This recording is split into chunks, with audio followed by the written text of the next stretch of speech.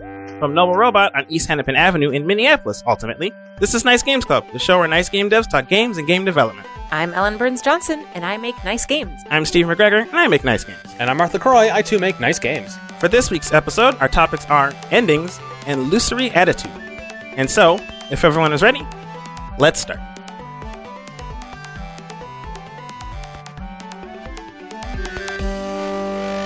Dancing doesn't make any sound. It doesn't, but we do it anyways. We're doing it.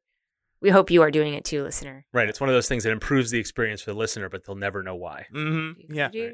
Just gets us revved up. Gets us pumping. Little bounce. So this is old news for people listening, probably. Right. It's been a couple of weeks between this and when you hear it. But Stephen, we saw the Super Mario movie. We did. Which, I gotta say, I'm still flabbergasted that they kept that logo, the Super Mario Brothers movie. Yeah. And like with that really, it looks so doesn't it look so temporary? It does kind of look like they copy-pasted New Super Mario Bros. And edited it a little bit. Yeah, and like that logo is on T-shirts too. It's like, how dare they?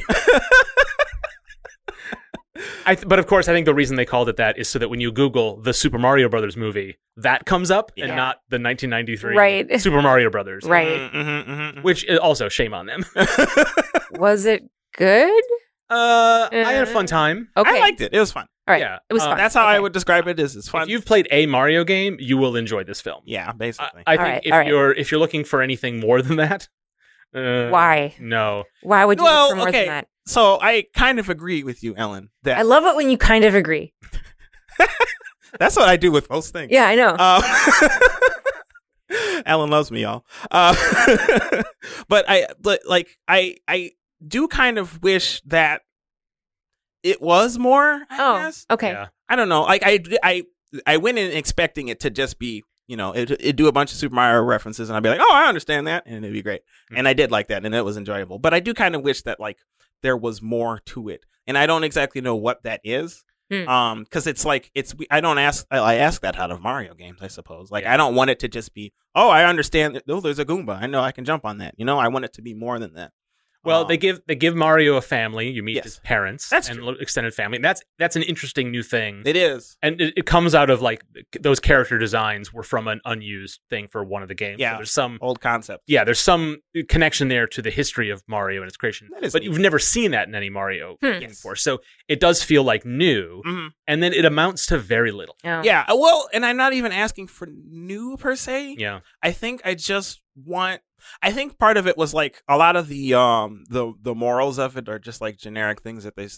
That's what I mean. Is like that. There's a whole story about the Mario brothers are down on their luck plumbers. Yeah, which is straight out of the 1993. It is, mm-hmm. Yes. Right. Like it's. I guess it's not.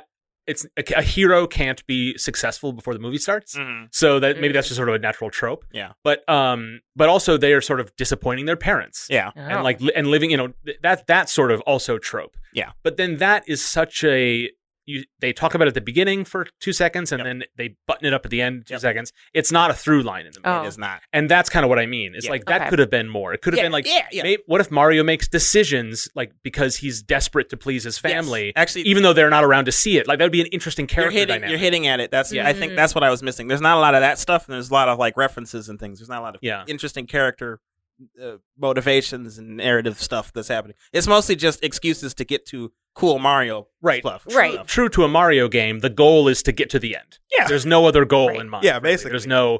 I mean, like, Luigi gets kidnapped early, and then it's in the trailer, so it's not a spoiler, and he gets kidnapped, and you essentially then don't see him until he's rescued.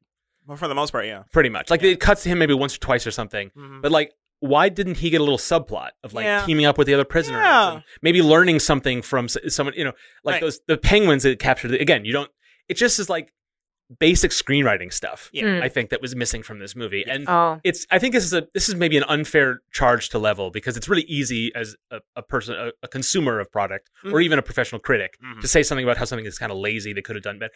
But I really think they could have just spent another couple weeks polishing this script. They wouldn't have to change much. They just could have like made it more interesting, give the characters more motivation, give them some like Bowser's in love with Peach and they turn that into as much comedy as they can so it doesn't feel icky. I mean, if I'm writing that script, I'm getting rid of that entirely. Honestly, There is no way to fix that. Yeah, I know Jack Black did a really cute improv song. Yeah. But it's gross. Yeah. And you can't fix that element. Yeah. You just cannot fix it. No.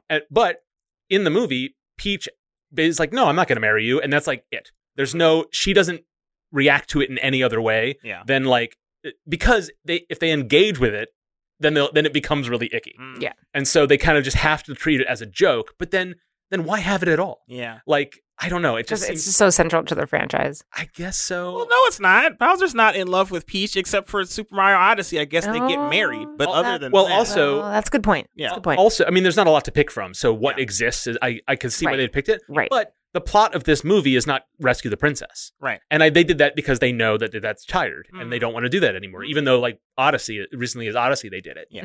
Mm-hmm. I think they didn't want to do this for the movie because they know they don't want to be perpetuating that trope anymore. Mm-hmm. So then get rid of all of it. Mm-hmm. Like, yeah. Don't keep the little bit of it because it's funny and people recognize it.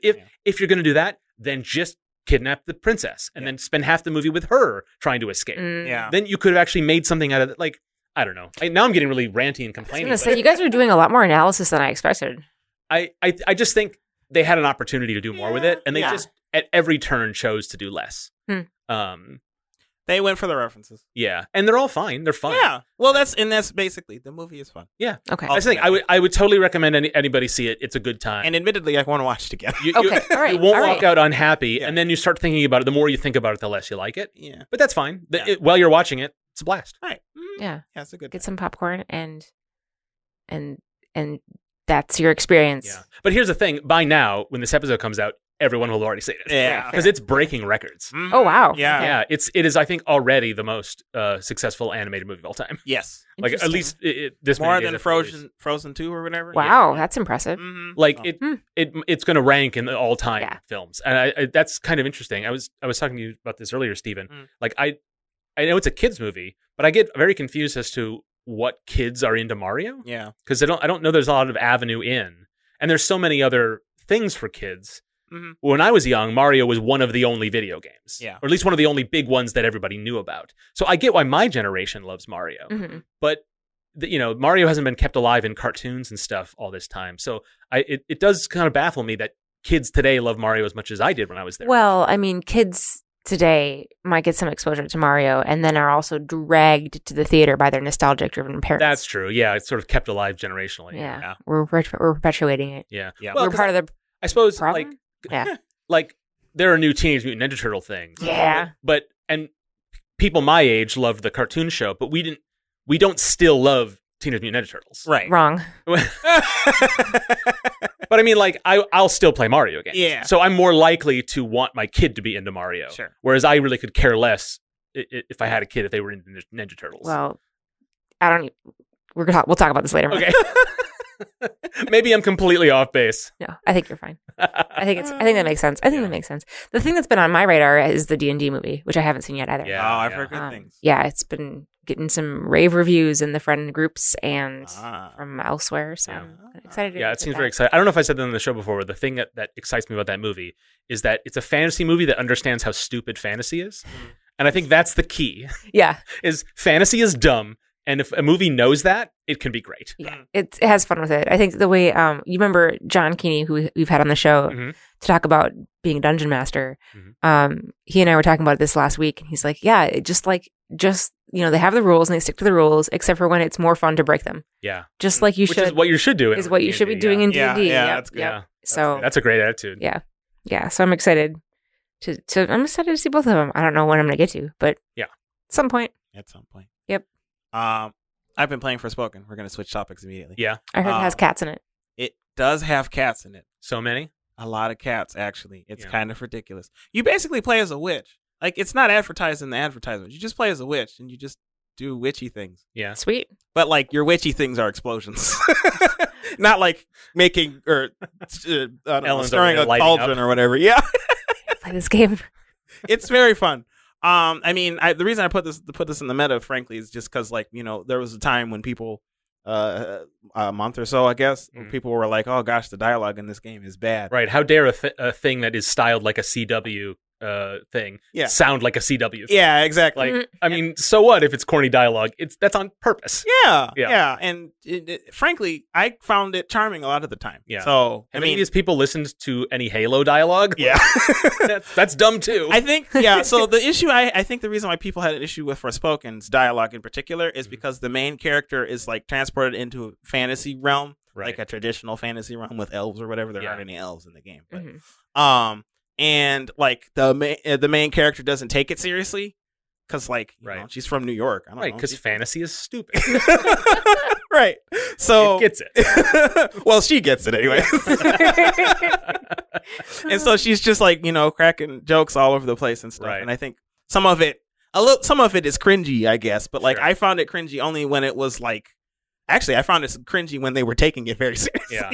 With respect to like how magic worked or whatever. Sure. But I think like when like they were taking the plot seriously and not necessarily the world, then I enjoyed it a lot more. That seriousness of it. Yeah. But I mean, I don't know. Like the plot's not amazing. It's fine. Yeah. Serviceable. I'm interested in it. I like the characters a lot, and I would like to see. I wish there were going to be a sequel. There probably isn't going to be a sequel because I don't think the game sold super well. But there is going to be DLC. Yeah. And so I hope that DLC satisfies my want for more character. Sure. More witchy explosions. So it's got cats for Dale. It's got explosions for Ellen. Is there anything in this game for me? No. I don't think it's on the PS5. Well, there's I don't know. One thing that was really cool about Forspoken, I've been playing it on my brother's PS5, and it has that when you do fast travel stuff, it like happens almost instantly, and I just haven't experienced that in the game yet. Sure. So it was just really cool. Every time it happened, I'd be like, "Wah!" I'd be like getting ready to get up and like go get a snack or something because it's going to take 10 seconds. It's amazing how much that, especially games that are not necessarily designed for that. Yeah. That are and you know, from a decade and a half of that kind of loading screen. Yeah. And getting used to it and feeling very comfortable with it. Yeah. Playing a game on PS5 where it's just instant is weird. Yeah. Like in when you play Spider-Man on PS5, like those little cutscenes that play over the loading, where Spider-Man's like riding the subway or something. Right. They make them like artificially longer than the loading just so you see them. Yeah. Like that's how quick it is. Yeah. It's kind of amazing. Yeah, so it just happened so quickly. And the characters joke about it. They'll be like, wow, that happened miraculously fast. And I'm like, yeah, it That's did. hilarious. I like that. There I you know. go. The jokes, Mark. The jokes are for humor. you. Yeah. Yeah, maybe. Yeah, you might like that too. I don't know. It's worth trying at the very least. I would give it a shot. Glom is on this list as well because we're beating that drum. It's on. Glom is available for pre-order. We talked about it last week, but the game that we made during a Nice Games Jam and sold to a publisher last year is coming out this year. Yes. I think the word is September-ish, end of summer, fall perhaps. Yeah, we don't have the specific date. But the publisher, they're going to be taking it out to conventions this summer, but they also have put it up for pre-order on at least 2 retailers. Pre-order. And we have those links for you at nicegames.club/glom. Yes. GLOM is how you spell glom. GLOM. Nicegames.club/glom. If you want to pick up a copy, it's I guess the MSRP is $19.99, but you can pre-order it for $15. I don't know if that'll stay that way, but that seems like a pretty good price for a card game. Yeah. And I think listeners, you know, you've hopefully listened to the show enough to know how fun Glom is. Yeah. We've talked it up so much. So give it a shot. Check it out. Pre-order. We appreciate it. Topics. We each have one. I don't. Well, 2 of us do. Right. Mine was Forspoken. Right. My topic today is endings, which is kind of broad, but I kind of like it that way. It's kind of funny that you are doing the first topic and your topic is endings. Yeah. Oh, I didn't even think about that. We should have thought of it. We should have thought of either coming up with a better joke. Yep. Or actually putting it at the end. Yeah. Oh, well. Oops. You know, not everything is incredible around here. It starts, it's high at Glom, and then everything else is a little bit. Yeah. All right. So endings. I was thinking of it sort of 2 categories, narratively and mechanically. Yeah. That's sort of a lot of topics can be split in half like that, and I think this is a really good one for that. So let's talk about writing endings. Let's talk about it narratively first. And I think I'm not going to get like a full sort of like script writey kind of thing about this. Sure. But a lot of the same things apply, right? Sort of lessons from narrative fiction. So character growth and change, and no more than, or never more than with the main character, right? The player character. You want there to be some sort of conclusion for that character. I think too many games, you start out the only growth the character has is in their stats. Yeah. And narratively, that's also represented. Like, the final cutscene is when they get the last power up and the big things swirl around them and they have enough to beat the boss. And that's the big growth and change. Yeah. And I think that's satisfying mechanically, and we'll talk about that. But I think that a lot of games are just like, oh, you love this character, now put some armor on it, power up your stats, and then you love them a little bit more at the end. And I think a little bit more could be done with that. Yeah. Agreed. But there are also, character growth that you see in a lot of games that is utterly separate from mechanical choices, because the story kind of happens in the background as you play. Yeah. I don't mind that so much necessarily as a player. It doesn't bother me that those things aren't connected as long as the narrative is good. One of the things that I liked about Mass Effect was that the story, the galactic nature of the story meant that, like, as you traveled through the different main missions and side missions, you saw, as the sort of Reaper threat got closer, whichever game it was, working towards that final boss fight, you'd interact with other factions and characters who were sort of like, that was sort of the narrative arc moved through a lot of your interactions with other characters. Sure. Because the story was so galactic. That I thought was pretty interesting. And that was really unrelated to, because you could spend hours and hours in side missions and not progress towards anything, or not upgrade your weapons or whatever. Right. Or you could ignore certain. That was sort of unrelated to that, but it really felt propulsive, even though it was, I think, decoupled from the mechanics. Sure. It didn't bother me. There are things I don't like about that narrative, but that part of it, the fact that it's separate from the sort of mechanical nature of your progression, I don't think is a problem. I also think there's interesting potential for, as a narrative designer, to work in sort of at cross purposes to mechanical growth. Oh, like you could there's a sort of like Darkest Before the Dawn kind of cliche in a sort of a narrative arc, right? Everything's progressing, and then everything goes wrong, and then you have to work your way back up to the win. It's a very cliche kind of way to do a story, but it works. You could see yourself as a character narratively being at their lowest point, just as they are the most powerful in terms of the skills and inventory. Right? It's not that you have to lose all your stuff before the end boss or whatever. It could just be that narratively, like, all of those things don't mean anything to you, or they become kind of like, or you become a super killing machine, and that's a tragedy. Right? I think there's a lot of opportunities to really have those things play off of each other. And I don't know that enough people do that. And that ending, that when you get there, needs to be the sort of sum of all of that. Right? So if if the end is a character, either they've done all this fighting and now they've finally fought their last fight, that's an interesting ending. But then how do you relate that to, say, like a New Game Plus experience? Well, it's sort of, you tend to just go back in time a little bit. But what if you were to have the ending, move on from that with that change? You wouldn't necessarily have to change it mechanically. You could then recontextualize what that means in light of the ending. Well, one example of that is, I think it was Red Dead Redemption 2. Like, the main character, I'm going to spoil this ending, so if you care about that, stop listening. The main character dies at the end. And you play in the New Game Plus or the end game or whatever. You just play as, I think, his son. So, like, that's an example of describing. And mechanically, you maintain all the same inventory and stuff, so you could mop up all the cuts or all the side quests or whatever, as if you were still that character. I think people make references to it and stuff too. Some alternate lines or whatever. That's a really cool way to do it. And I think that having your ending play into that, and I think that's very often with New Game Plus or with live service games, they have a difficult time with that ending because it doesn't line up to how the game plays. Right. And I think a lot of times people are a little bit scared to make the game different because if you play a game for a while, you're really enjoying it, and then the ending happens, and then you can play it again either as a New Game Plus or replay the story or whatever. But if that experience is not the same as what you enjoyed up to then, I think players can. That's risky for a developer to do, and I think that's why it doesn't happen as often as maybe it should.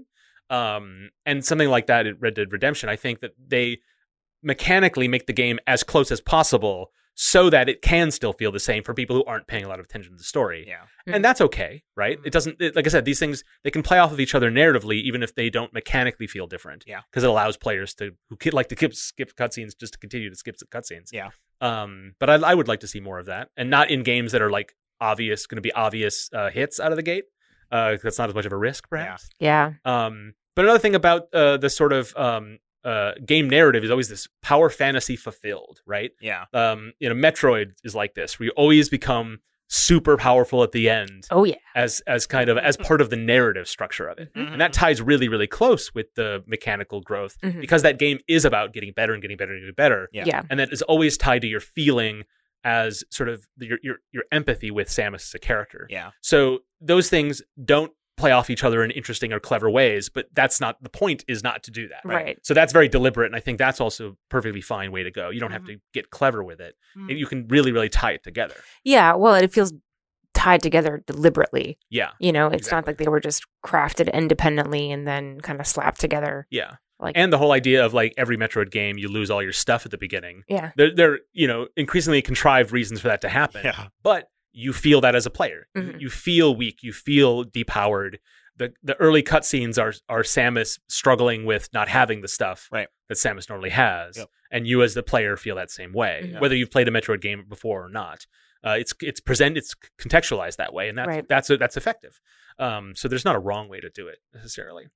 Okay, that's as much as I'm going to talk about narrative stuff because you could just go on and on about it. But I think gameplay endings are interesting. We've touched on it a little bit, but like the 100% completion is interesting because I think I get frustrated with games where I play through the campaign and then I'm at 82% completion. Oh. Because then I'm like, I guess I'll get the other 18%. Because it's just too close. It's too close. Oh, I see. Yeah. I much prefer games that let me get to 100% before I beat the last boss. Yeah. So I can just be done with it and put it away. Mhm. And that usually means there's less content because you're not gonna force someone to do a ton of stuff before completing the story. Yeah. Or let me get to 37% before so I can just decide, all right, if I'm going to keep going, it's a real commitment here. Right. And I can choose to do that or not. Yeah. And so I think that calibration and the more freedom you give players to mop up that stuff before they do the final boss, the less control you as a developer have over how that experience is for the player. Yes. And I think that freedom is dangerous. And I don't think the developers know that enough. I think about like Breath of the Wild, where people joke about it, or Mass Effect's another one where there's a joke about like, oh, hurry, it's urgent, we must do this thing. Yeah. When you're ready. Yeah. And I feel like, I don't know, we could do better than that. Like if we can encourage the player to actually get to the end, finish the game. Yeah. Motivate them to do that without making them feel bad for not finishing all the stuff. Well, I think it's difficult sometimes because games have like toyed with that, or toyed with the way that players experience the end game after. So like for instance, Breath of the Wild is a good example, I think, because like at the end of that game, it doesn't end, right? Like there's not it ends, right? But I mean, like it doesn't. If you go back to it, you just like go back in time before you. You just go back in time before you beat Ganondorf. Yeah. So, and so like if you as the player know that's going to happen, then you can just beat the boss and you feel comfortable knowing what the ending is, and then do your stuff afterwards. But a lot of other times, games will just like end, and you won't, and it'll just be different, and you might not want to experience the game differently. Yeah. At that point. I think I think developers are too afraid of their players, and they don't do a good enough job explaining to players as they play what's going to happen. Sure. I think it's commonly advised to make things as open-ended and as give the players as much choice as possible. But I think that robs these endings of value. Yeah. Because I think a lot of times, think about when you've played a game like that where you've waited, you're like, oh, I'm not going to do all the cutscenes, but I'm going to do some of them, or the side missions. But I'm going to do some of them. Yeah. And then I'll do the ending, and then I'll do the other ones, or whatever. Think about where the ending fits in your like user story of your actual play. Like it tends to just be this speed bump as you're doing the end game content. Yeah.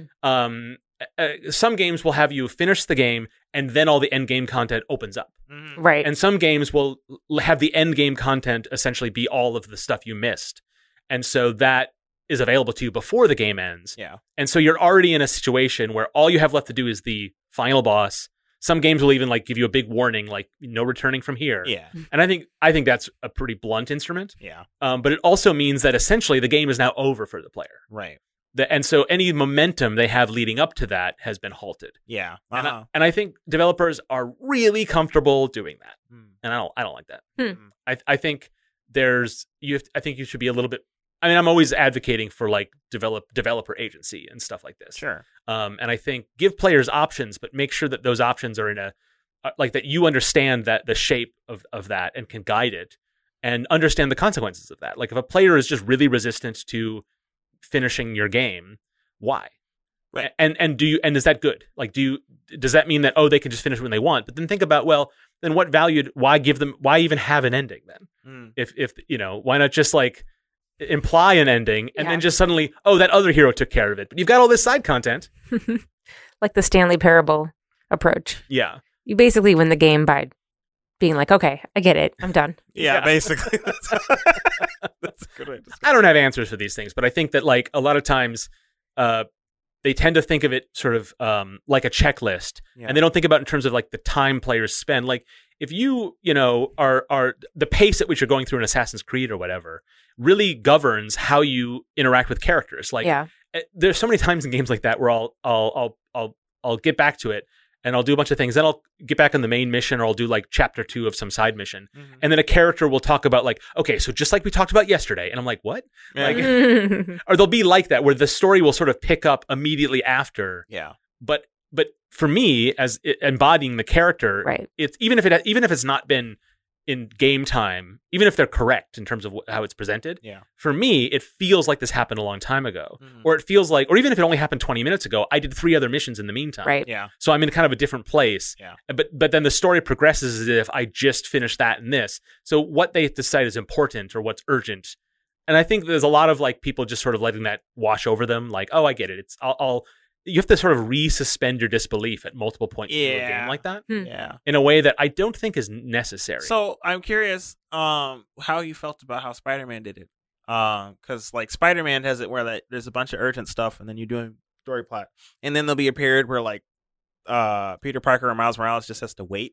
Right, you can't do the next part. Yeah, you have to do some quests until that they call you back or whatever. I think that's also kind of blunt, but I did like it. Okay. And the reason I liked it is because when time came for you to get back on the main story train, it wasn't like a do it now. Yeah. So it kind of said now it's available. Yeah. Like narratively, it communicated that to you. Yeah. But it let you not do it yet. Sure. And so it's still, and because you were in the middle of the sort of doing some side mission stuff, it felt like it wasn't this huge instant change of pace. Yeah. That's a way of giving the player control, but also controlling the player's pacing. Yes. In a way that I think was effective. Okay. But a pretty blunt instrument to be effective. Did you not like that? No, I mean I didn't play through Spider-Man. Oh, okay. I've only watched like speed runs of it. That's why I know it exists. Oh, waiting around for the next thing. Well, they didn't have to. They'd figured out ways to get past the waiting. Right. Yeah. Yeah. But yeah, I didn't get too much into Spider-Man because I had a hard time with the swinging. Which is just unique to me, I guess. Most people loved it. But I just remember that being an interesting aspect of Spider-Man. Yeah. The other thing that Spider-Man's a pretty good example. I love that game. I think I've said this before on the show. The game is not innovative in any way, and yet it does sort of everything right. Yeah, and a lot of like all of it's. I don't generally like open world games. I guess I like playing them, but I would never describe it as a genre I like. Sure, because of how much problems I have with so many of them. Yeah. But I think it just was so competent. It might be faint praise, but like for me, that is a big deal. Yeah. And I think a lot of that is. The other thing about when you're done with the game, when it's ended for you as a player, is when you've mastered its mechanics, and you feel like there's no more for you to learn necessarily. And either that is, let's say a live service game, you just continue, on, and that's fine, even though it's sort of you're done with it. You're done with that part of the experience. Right. Yeah. But for other games, it could be that's when it's time to put it down, when you complete all the challenges or whatever. And in order to complete all the challenges, you do need to master. And I think Spider-Man did a really good job with that because. I mean, it's a game. I think I've said this before too. Like, I never wanted to do any like brawl combos in Arkham City. Yeah, but I loved doing that stuff in Spider-Man, and I do not know what's different about them. Oh, that's fascinating. They're essentially like the same systems. Yeah, but for some reason, I really got into it. Well, I guess the only thing I could say that is different, which is really that different, is Spider-Man has aerial combos. but like so does Batman. I mean, is it the? Does it? I don't remember if it does. It's been a long time since I played Batman game. But like way more aerial combat. Yeah, it's Spider-Man's like all about the whole. Yeah, there are some literal differences. I mean, it's like not really. I agree. It's not well, really. it's because the game is more than just pressing the buttons, right? It's all Yeah. the stuff that leads up to you pressing the buttons and the reasons why you're pressing the buttons. Yeah, they both can, and you can get a sense of flow from doing combos, and they're both high quality systems. I have no complaints about how the Arkham games do it. Yeah. I just could not be bothered to hit square any more times. Sure. Like, You just don't like being Batman, maybe. that can't be it. But I think that the thing I liked about Spider-Man is when I got towards the end, I felt like, okay, I feel engaged enough. I've practiced enough. I know I'm good at this game now. Yeah. Whereas a lot, especially Assassin's Creed games, I never feel good at the game at the end. I feel like I've just done all the things. Yeah. And that's, and I think more and more of those games are less about skill and more about numbers. Yeah. But even the early ones were like that, where it just felt what sent me toward the ending of those games were the story. Right. Yeah. Which is why I tended to hate the later ones when they cared less about that stuff. Yeah. But Spider-Man, I think, did a pretty good job of making me like feel like it was like I went through an arc with my experience of play Mm-hmm. in a way that a lot of other open world games don't. And I think that's because I can't explain why it did it so well. And it might just be to taste, right? Yeah. It might not be an actual reason. Now I want you to play Forspoken. Yeah. Because I'm curious if you'd feel that same way about Forspoken. Yeah. Because I think like it has a lot of commonalities you're talking about with respect to Spider-Man. Yeah. But I like the movement in Forspoken. You just run. You don't swing on things and crash into buildings like I did. If you run into something, you just bounce off of it. It's way better. Nice. Anyways. But yeah, I like I think like a lot of the reason why I got into Forspoken is I really like the movement. Yeah. In that game. And it's kind of interesting because like initially your movement is limited. You could do like a run and you just kind of run and like do magic parkour and jump over stuff sometimes, but your run stops after a certain point. Eventually you get avenues to like make your run happen more frequently. Or like if you time your press, you can get like a faster run, things like that. And it like made it changed how I moved throughout the game. Like initially I was like, how can I use this one burst of movement to get as much out of this energy as I could? But eventually that didn't matter. And then the whole the rest of the gameplay is just like trying to find large stretches of land so you can just keep moving. So it's kind of interesting. It's kind of fun. Yeah. And so like I enjoy that aspect of the movement in that game. And I like the combat too, but it's kind of more like a third person shooter and you don't have to aim, which is nice because I hate aiming. Yeah. But now I'm kind of curious. It might suit your tastes. Yeah, maybe. More. Maybe. I think about games where the skill trees and the unlocks are more about sort of getting closer and closer to the ideal play experience. Yeah. Which is to have all the things and do all the stuff. Yeah. And it's a very subtle distinction, but I think the best games do it where when you start out, you can really enjoy and master those limited abilities. Yeah. And then when a new one comes along, there's two ways. So this is what happened with Batman for me. Is when new things came along, I'm like, I'm fine. I've got all I need. Thank you. Yeah. Gotcha. Whereas with Spider-Man, like I said, it's essentially the same. So I can't quite explain it. But when I got new things in Spider-Man, I'm like, oh, I will add this to my arsenal. Yeah. And then there are other games where it's like, oh, finally I can do X. Yeah. Where you felt limited until that. And I think that's the worst. That's thing. how I felt with Hollow Knight. I was like, oh, this game is boring until I got the wall jump, or I think it was the wall jump or the double jump or something. I totally agree about that. Yeah. I was like, man, this is, and then I got that and I was like, oh, this movement's great. And it just took forever. Mm-hmm. Yeah. It felt like it took forever. So yeah. Like, Every time I upgraded abilities in Hollow Knight, I'm like, oh, so I was just wasting my time before this. I felt I was really turned off by that. That sort of, and I think that I think is to taste. I don't think there's anything wrong. Yeah, I agree with that. It just wasn't for me. Yeah. But I think about platforming games like a Mega Man or a Super Meat Boy or Mario, where you get no new abilities. Yeah. But as you play, you get better, and the levels test you more and demand more of you. Yeah. Right. That sort of requires you to up your level of mastery as you get to the end. Yes. And then the final boss is the ultimate test of that. Right. And that feels like a very satisfying ending when that's the case. Mm-hmm. The other thing I really like in games is when you can, and we did this in Widget Satchel, where you, near the end, you need to master everything. Yeah. And at the very end, none of it matters. You can just have fun. Yeah. It's your reward. Mm-hmm. And I think there's not a lot of games that do that well. I don't know if we did it great in Widget Satchel, but it's a kind of thing I do like when I see it. I think it's hard to pull off because I think people have different. It's hard to engineer that experience for players. Yeah. Of like what feels rewarding versus what feels trite or blasé, I guess. Yeah. But yeah, that idea of there being that the ending that, because then it lets me put it down.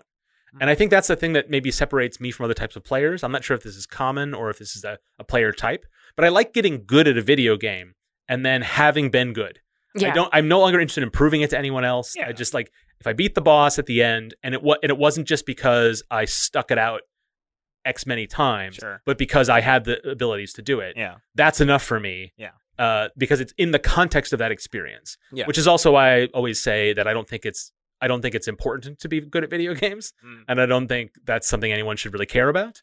But in the context of play, yes, because it's contextual, right? Outside that context, it's not something I put on my list of accomplishments. Good at Mario, right? But when I'm playing at Mario, I like being good at Mario, right? But only when I'm playing Mario. Sure, I don't care otherwise. I don't think you're unique in that. Yeah, but that also means that when I'm not playing, I'm not thinking about getting better. I need to be playing to want to get better. Sure. And so it all needs to be there. And so I'm not interested in a fighting game practice room because that's not playing the game. Right. Okay. Sure. It's not. Anyways. That's a debate for another time. Yes, it is. Yeah. Yeah. I mean, fair enough. I get what you're saying. Yeah. But I think it's different types of games. Absolutely. But it really ties into how I think about ending. It's when I put a game down. Yeah. Is important to me because I think if you do value being good at something, putting it down is kind of a defeat in a way, right? And so so live service games, or sports is the same thing, right? Yeah. There's no ending, right? Yeah. There's just keep doing it. It's a practice that you do, and that's a totally different kind of thing. Yeah. So I think that I would sort of separate that out. If your game is designed like a puzzle game that's repeatable or an abstract strategy game that has no ending, it's just round to round, then I think you're sort of absolved or excused from this dimension of play. Yeah. Because it's not that it doesn't it not having an ending is the point, I guess. Yeah. It's not like a failure of any kind of thing, I suppose. But like I really like abstract strategy games, but I do think about those as getting better at them. Again, I'm not interested unless I'm playing, which is why I'm never like awesome at them. I just kind of get okay. Yeah, yeah. But yeah, I don't think about those in terms of like an arc of an experience. So it is different. Yeah. And yet so many of those things applies to mechanics that are done in games that do have arcs or stories or endings. And so it's kind of, I would be interested to hear listeners on their thoughts on that. Yeah. Let us know. Like what makes those things different? Is there things that you can learn from those games to provide? Are there ways maybe you could have sort of unexpected relationships with stuff like that? A game that feels like it's unending, suddenly giving you an option to have a satisfying conclusion. Yeah. Either narratively or mechanically. Yeah. Yeah, let us know. nicegames.club/Discord. Yeah. Let us know what you think about endings in particular. That would be really cool. Yeah. But also, just let us know your thoughts on this episode, other episodes. Past, future, present. Or just on game development. Or game development. Yeah. Yeah. I love when someone comes in and says, so I was thinking about what you guys said during this, and then like takes it somewhere new. Yeah. And then people will respond and then the conversation starts. Like that is really, really cool to see. And it means that it's when people engage with our show, they're engaging with the content and the topics. Yeah. Because I don't think we're that interesting, but I think the things we talk about are interesting. Yeah. And really, the show is a limited space. Right. We only have 30 minutes to talk on a topic a lot of time with roundtables. And we're also not the experts on a lot of these things. So our listeners providing their experiences, their thoughts, their context, and also connecting some dots that we weren't able to. I love seeing that. And that happens on the Discord, which you can get. nicegames.club/Discord. Everybody in your crew identifies as either Big Mac Burger, McNuggets, or McCrispy Sandwich. But you're the Filet-O-Fish Sandwich all day. That crispy fish, that savory tartar sauce, that melty cheese, that pillowy bun. Yeah, you get it. Every time. And if you love the Filet-O-Fish, right now you can catch 2 of the classics you love for just $6. Limited time only. Price and participation may vary. Cannot be combined with any other offer. Single item at regular price. Ba-da-ba-ba-ba. Lots of smart people on Discord. Uh-huh. Yep. Yep. That's not a transition to this next topic. This next topic has nothing to do with them or how smart anybody is, really. Dang, perfect transition, actually. Yeah, the perfect transition is just blow up the transition. Uh-huh. That's great. Yeah, so I was initially thinking about talking through more gamification stuff. Okay. Yeah. This roundtable, and then as I was trying to figure out like what I wanted to talk about, I came across this really cool word that I hadn't, term. Mm-hmm. It's a term made up of 2 words. Yeah. Stephen, how does it get pronounced? I said it already. Lusory Attitude. You did it. Yay. You did just fine. He just wanted me to get it wrong. Maybe he just wanted you to get another chance to succeed, Stephen. That's kind of it, yeah. Oh, okay, that's very sweet, Mark. A lot of times you will be like, "Oh, I'm having a hard time with this word," and it's you mispronounce it once, and then say it 30 more times, and you walk away from that experience saying, "Oh man, I'm barely good at this." Yeah, that's pretty much. Sometimes you need to be reminded that you got it on the second try. That's true. Thank you. I do appreciate that. To be fair, I didn't look up Lusory, so it could be wrong. Well, heck. So Mark, I see Mark reaching for his mouse, so he can look up the pronunciation and we can double check that. But anyway, so I'm looking this up, and Lusory Attitude is a term that refers to like the psychological or mindset that a player has when entering into a game experience. So there is a Wikipedia article on it. Yep. We'll have that in the show notes. We will have it in the show notes. And basically, the Lusory Attitude, see, I screwed it up. Don't worry about it. The Lusory Attitude is the psychological attitude required of a player entering into the play of a game. To adopt a Lusory attitude is to accept the arbitrary rules of a game in order to facilitate the resulting experience of play. So it's almost like if you're reading a novel or you're watching a show, you have to suspend your disbelief. Right. Because, that zombie fungus probably wouldn't act that way. Mm-hmm. And that doesn't make sense because of thermodynamics. Or something, right? But you don't care because you're gonna be watching this show where everyone's on a spaceship traveling at warp 9, and that's cool. Same thing with a game. That isn't how history worked, but in this game, in Civilization, it is. Yeah. So you're gonna approach it with a Lusory attitude for the sake of playing. Yeah, I see. Okay. Like it's okay to discover rocketry before the wheel. Yeah. I'm sure in some timeline, somewhere in the multiverse, I can see how that happened. Look how we can get things from over here to all the way over there. There isn't much of the thing left, but still. Anyway. That comparison to suspension of disbelief is a really, really, it's such an apt metaphor. Like a way to describe it, because you think a lot of times about games where that are very easy to cheat in. Yeah. But you don't. Because that would not facilitate play. Right. Yeah. Right? Right. Yeah. Like if you're playing chess against yourself. I guess that's not really playing. That's a terrible example. Okay, like playing StarCraft. Okay, I will say this as someone who used the cheat codes all the time. Yeah. Because I just liked dunking a bunch of Archons on the map. Sure. That's fine. Of course I did. And the Caterpillar guys. Reavers, I think they were. Yeah, anyway. Yeah. So I did type show me the money all the time and had a great time. But that's the Lusory attitude I brought to the StarCraft experience. Yeah. And I also did play through most of the campaigns without cheating and didn't have as much fun. I the cheating I'm talking about is like playing Pictionary and then having in advance with your partner a set of like codes. Yeah. Like if I draw a circle on the left side, then I'm talking about a word that starts with whatever. Right. Like you can cheat at games like that. Oh, for sure. Yeah, absolutely. And without actually breaking any of the rules.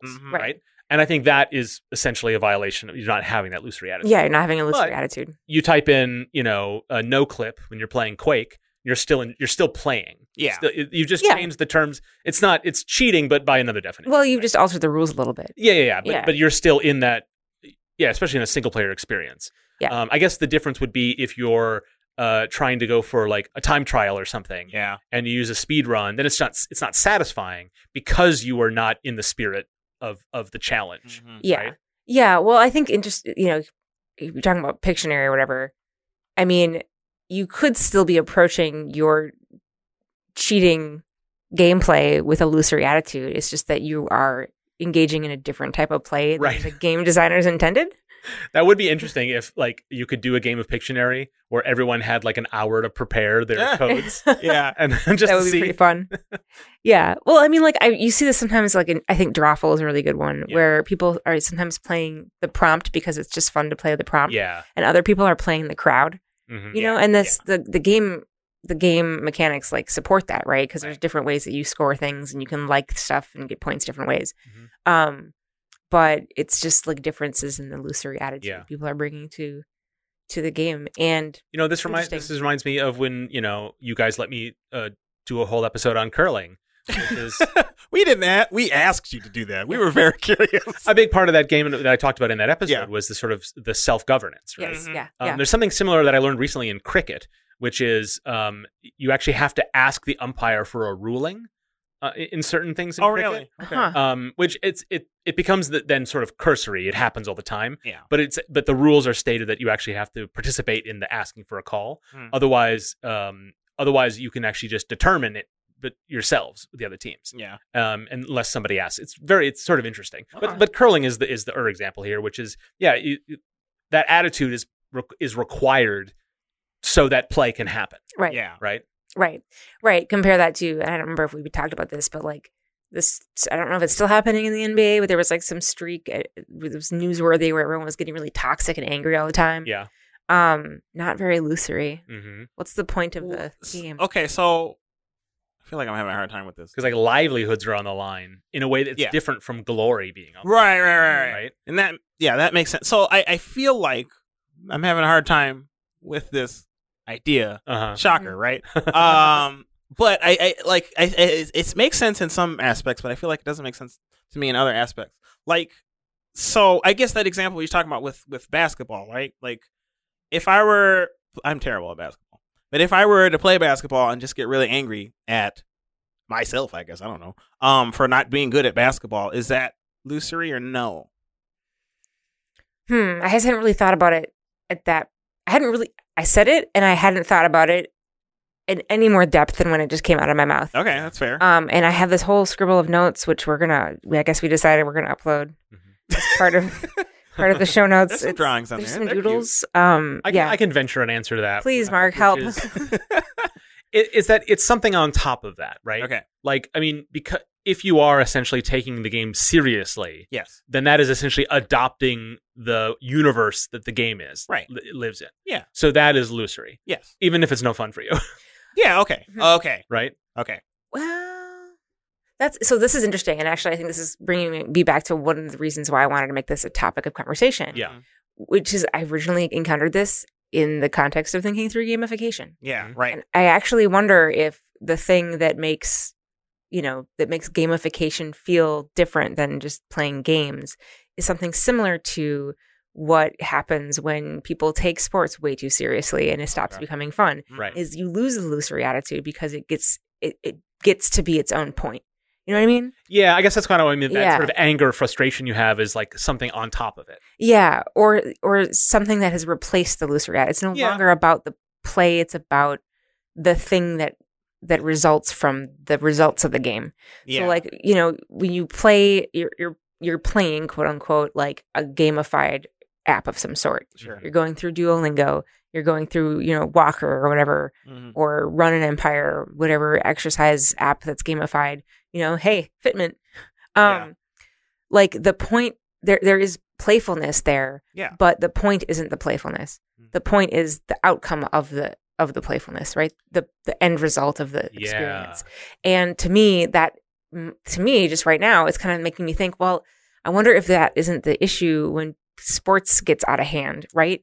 People are too invested and too focused on the pride that is tied up in that, and the identity that's tied up in the team, and the money that's tied up in it, and they have let go or prioritized other things over the illusory attitude, which is, again, the psychological attitude required of a player entering into the play of a game, right?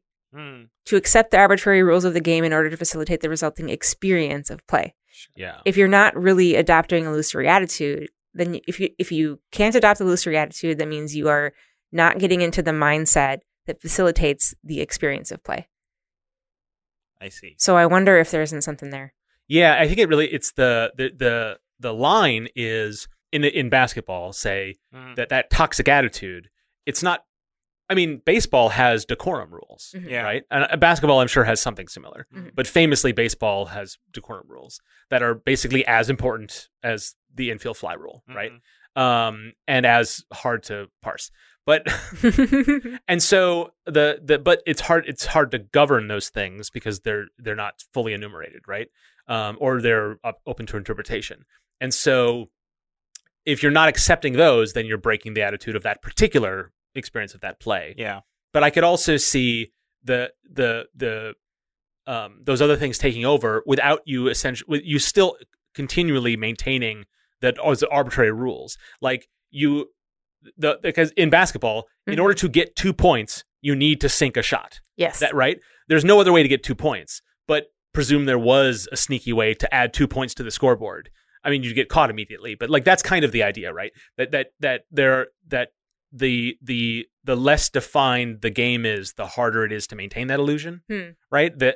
And that's generally why you have rules and umpires and stuff, so that the players aren't always they don't have to keep track of that stuff, Right? Yeah. And that's why curling has players keep track of that stuff to maintain that order, right? And I think there's even a debate that you could have about which facilitates a better play, independent of, say, a better experience. Yeah. Okay. And so I guess I'm not really fully circling a point. That's fine. Except to say that sort of toxic attitude of being, because it's going to, if we don't win today, we're not going to be able to play next week. Or if we don't win today, I'm not going to be able to feed my family. Or things like that, right? When things become so serious, you can then be tempted away from the sort of arbitrary state of the game. And if that includes things like decorum rules, or if that includes things like, gamesmanship, or, things like I think a thing that happened in the 90s in basketball was lots of like psych outs. People try to like psych out their opponents. And like, I think that I don't know what the rules said about that at the time, or if they've been changed since, but that kind of idea can be against the spirit of it. And I think it could be adjudicated whether that's accepting the arbitrary rules or not. Yeah. But when other factors contribute to your psychological attitude, whether it is you break the rules or not, I think maybe you are stepping away from that. Attitude, right? Yeah. What if your goals? I guess it's not towards. Well, no, it can still be towards play. Like, okay, so in fighting games, right? Oftentimes, the way I approach a fighting game, specifically like an instance of a fighting game when I'm just playing against another person, I want to get better at the game, and I want to understand my opponent so I can get better at fighting them. Yeah. And play the game. And I would like that for my player or for my opponent as well. I want them to approach it in the same vein. Oftentimes I don't go to that many tournaments. So like there's not a lot of money on the line. And often when I go to a tournament, I'm not expecting to win. So even when I expect to lose whatever money I put into the pool or whatever. Is that an instance of Lusory Attitude where I guess my goal isn't necessarily play per se, but it is to improve and understand my opponent? I think that's it's a separate thing. I think it's outside the scope. All right. Okay. Yeah, I don't know. That's fair. I would say it's not conducive to accepting a Lusory attitude. Okay. But I would say it's also not in it itself a sign that you can't get to that. Okay. Reach that attitude. I'm still having a hard time wrapping my head around. Yeah, no, I think that's kind of what we're doing right now. Is this is a tantalizing term, and it's prompted some interesting sparks of ideas that we're exploring out loud. But y'all seem to intuit it really well, and I'm like, well, so hard. let's go back to the roots for a second. Okay. So as I think another piece that's in this Wikipedia article, it's actually like one of the shortest Wikipedia articles I've ever seen, but there are like no caveats on it. There's nothing like this thing has been flagged for blah blah. Oh, it's just short and sweet and good. Okay. I feel like it might be that we have done the most thinking about this concept of anybody in history. No, that is not true. You don't because the term was coined by Bernard Suits in the book The Grasshopper Game's Life in Utopia, first published in 1978. In which Suits defines the playing of a game as the voluntary attempt to overcome unnecessary obstacles. Right, but the fuller definition offered in this Wikipedia article is exactly one sentence long. So he offers a fuller definition, and it quotes it, and it has a couple clauses, but it's one sentence long. It's a long sentence, Mark. I know. So we're not going to read it. Calling it one sentence is I guess that's what Generous. I mean. Like I think we shouldn't be tempted to suck other concepts. Yeah, and that's why I'm just trying to understand the scope of this topic. Yeah. I don't even think I understand the scope of this topic. Okay, hold on. Yeah, I picked it. That's that's a hallmark of an Ellen topic. Yeah. It is. Mark comes with a thesis, and I come with like, what do you guys think about this? No. Okay, hold on. Yeah. Because I feel like I led you astray. Because you had it. Uh-huh. You understood it, Ellen. And then I come in here, I'm like, I don't get it. And you're having a hard time explaining it. I think you understand it, but you don't understand it to the point where you could teach it. Well, perhaps. maybe that means I don't understand it. Okay, fine. As well as I thought I did. Maybe I just fooled you. Yeah. I think we kind of busted it wide open. But I think ultimately where I come down is that it's actually a very limited definition. Yeah. And it's very useful when you talk about what motivates players and how much that matters. But it is fairly, I think, very simple. Okay. And yeah, I think that's part of why I feel like I have a hard time understanding extremely simple concepts because I'm like, this has to be more complicated. Why do people think of it in such a high light? And that's why I think I might be having a hard time with this.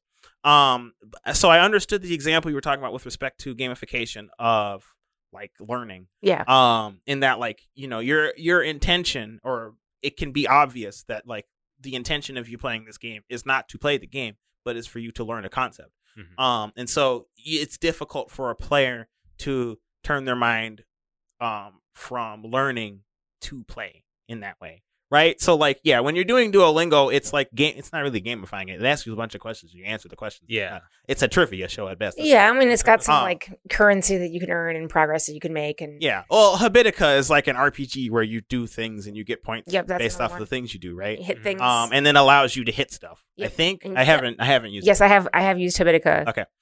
So that feels like a more reasonable example of my point.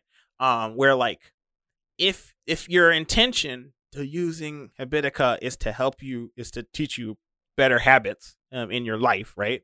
Like, you want to make sure you clean your room more regularly or whatever. Then you will end up approaching the game in a way that leads you towards your goals are towards learning how to be better at getting your habits done, and not towards towards the game being and not being playful in the game in the moment. And so it's difficult for you as the player to learn things as you would if you were just to play a game regularly. Where, like, you know, like if you're playing, the only thing I can think of is Mass Effect, I guess, at the time, because I don't know, it's a sci-fi thing, sci-fi game specifically. It has a bunch of sci-fi properties and stuff. It's not hard sci-fi in that, like, all of it probably doesn't hang together, but there are some properties that you end up learning because you're just like immersed in the world and the game itself. And so you'll read some of this lore stuff and they'll talk about gravity pulls or something. You're like, oh, what gravity pulls? What's that? I don't know. And then you'll like read into it more because they're interested and immersed in the game itself. Yeah. Whereas like when you're playing Habitica, your goal is to learn how to do habits. And so like you won't necessarily like start trying to, I like optimizing games, right? So I won't really try to, I maybe a little bit with Habitica. Again, I haven't played it. But like I don't think it's more difficult to like change your mindset into like enjoying this RPG for the sake of the RPG, and as a result you end up learning things. Yeah, I think that's kind of where I started with it, right? Yes. So like the idea, and I think that one of the reasons that we might be struggling with it across the table is just because we came at it from different perspectives. Yeah. Because I was thinking of it as like starting with gamification, and then thinking about how a Lusory Attitude applies to a gamification system. I mean, you have an external goal, right? Mm-hmm. And it's not necessarily, what was that definition of voluntary something? I got it, right? Yeah, that's close. Yeah. The voluntary attempt to overcome unnecessary obstacles. Sometimes the things that you like apply gamification for do not feel unnecessary. You know, like there's a whole bunch of gamification tools or increasingly gamified tools around like personal finance. You want to get your personal finances under control, that might not feel unnecessary. Well, I think that's what makes it interesting. I think video games is probably the hardest thing to apply to this because it's very difficult to not volunteer to accept the arbitrary rules. You have very little control over them. Yeah. But it's the difference between a game of like hide and seek, where you could peek as someone's running away. Yeah. Yeah. Right? But you accept that you cannot see. You have to count you can't count faster than you know. Yeah. That's one thing, because the goal is to play fair, to accept those rules in order to get the result you want, which is to find somebody. Yeah. But it would be easier to find them if you didn't have to follow those rules, right? Right. But then that's different from, say, a gamified experience where, or with Habitica, you could probably, or Duolingo, or any of those kinds of gamified experiences. Mm-hmm. The goal is not necessarily to get the points or complete the task in the game. Yeah. The goal is ultimately to use play to reach another outcome. Yes. So if you were to then just try to complete all the challenges, but essentially in a way that you're uninterested in the ulterior goal, right, then I think you are not accepting the Lusory Attitude. Yeah. It's sort of ironically, because the goal of play is for those outcomes. And if you try to achieve those things artificially, by using the mechanics and not worrying about, because I think a lot of people find in Duolingo they're just interested in their streak, Mm-hmm. right, and then they lose interest in the goal, yes, and then they find they didn't learn anything. Yes. And that's really a problem with the design, less than a problem with the player. Right. But I think that's what makes that different from what I think the definition tries to outline. And so I would say what I'm saying is probably bending the definition a bit, but keeping the spirit of it, because the goal of a gamified experience is not necessarily the outcome of the mechanical play.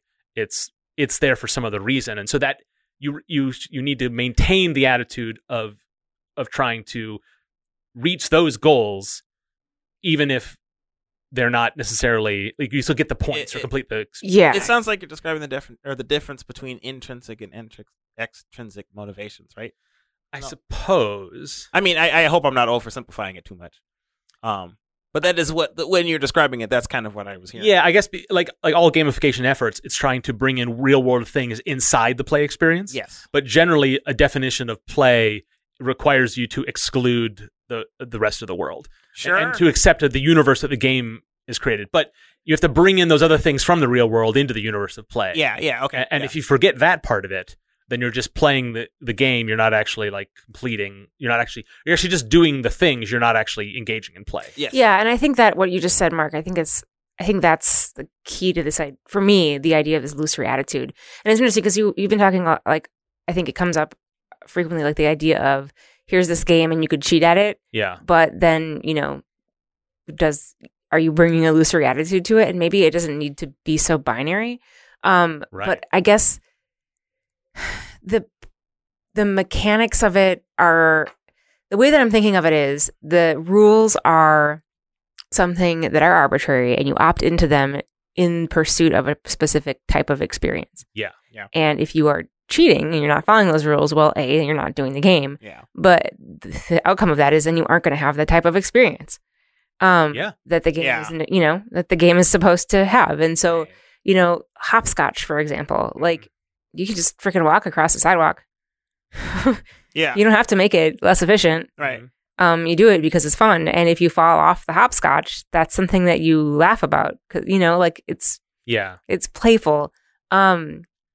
So where was I going with this? Yeah, I think it's not necessarily about I guess it is about the outcomes of the rules, right? Because it's not like there's this one state that you can end in on a game. There are so many states you can end in with a game. Mm-hmm. Speaking of endings. Mm-hmm. And I guess a Lusory Attitude is what you're bringing to that system to kind of poke around with it and play with it.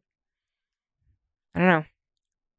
I'm trying to. I feel like I phrased it like I brought it to a point, but I didn't actually bring the meaning to it. So I think is kind of a great way to end a topic like this. Oh. I mean, it invites. I mean, we asked people during the Blur to continue the topic, and I think this is a great example of something I would love to hear our listeners kind of expand on. And explain it to me again, please, listeners. Well, to play a game is to attempt to do it. We'll link it in the show. Ellen, I said, listeners, explain it to me again. Yeah, we already tried. It didn't work. No, we kind of talked in circles. I don't know. I definitely want to think about it some more. Sure. It's something tantalizing about this word and what it is described as. Well, it sounds like a fancy thing. It's just like little narrative dissonance. sounds fancy, and it's not, and it's annoying. Well, when we try to like tackle a topic, or we do this on the show occasionally, which is just like, what is this anyway? Yeah. And I think I think as designers, it's a really useful exercise to just explore all of that. Yeah. Because it lets us have the language and the tools, not just to communicate with each other, but also to understand what we're doing when we're doing it, to find a way to take notes, to set goals for ourselves. Is this doing the thing I want it to do? Well, what is the thing I want it to do? How do I describe it? How do I evaluate it? Yeah. And whether you have the right definitions of things is sort of neither here nor there, really. It's just about having the tools to be able to describe and outline and communicate all these things. Yeah. Keep practicing talking about games. Yeah. And fun, which is hard. Yes. To nail down, as we just witnessed. Yeah, absolutely. That's our show. For show notes and links on today's topics, go to our website, nicegames.club. Visit us on Twitter and Mastodon at Nice Games Club, where Dale tweets and toots about game dev resources and neglecting to put stats into stealth. It's a cat. Picture spoilers. We like hearing from you, so tweet and toot back. Or email us, contact@nicegames.club. Nice Games Club is on Patreon. Support the show and get stuff, including ad-free episodes. Sign up at patreon.com/nicegamesclub. If you want to keep things more casual, just stop by nicegames.club/discord and say hello. But that's it for this week. So, until we start again, remember to play nice and make nice.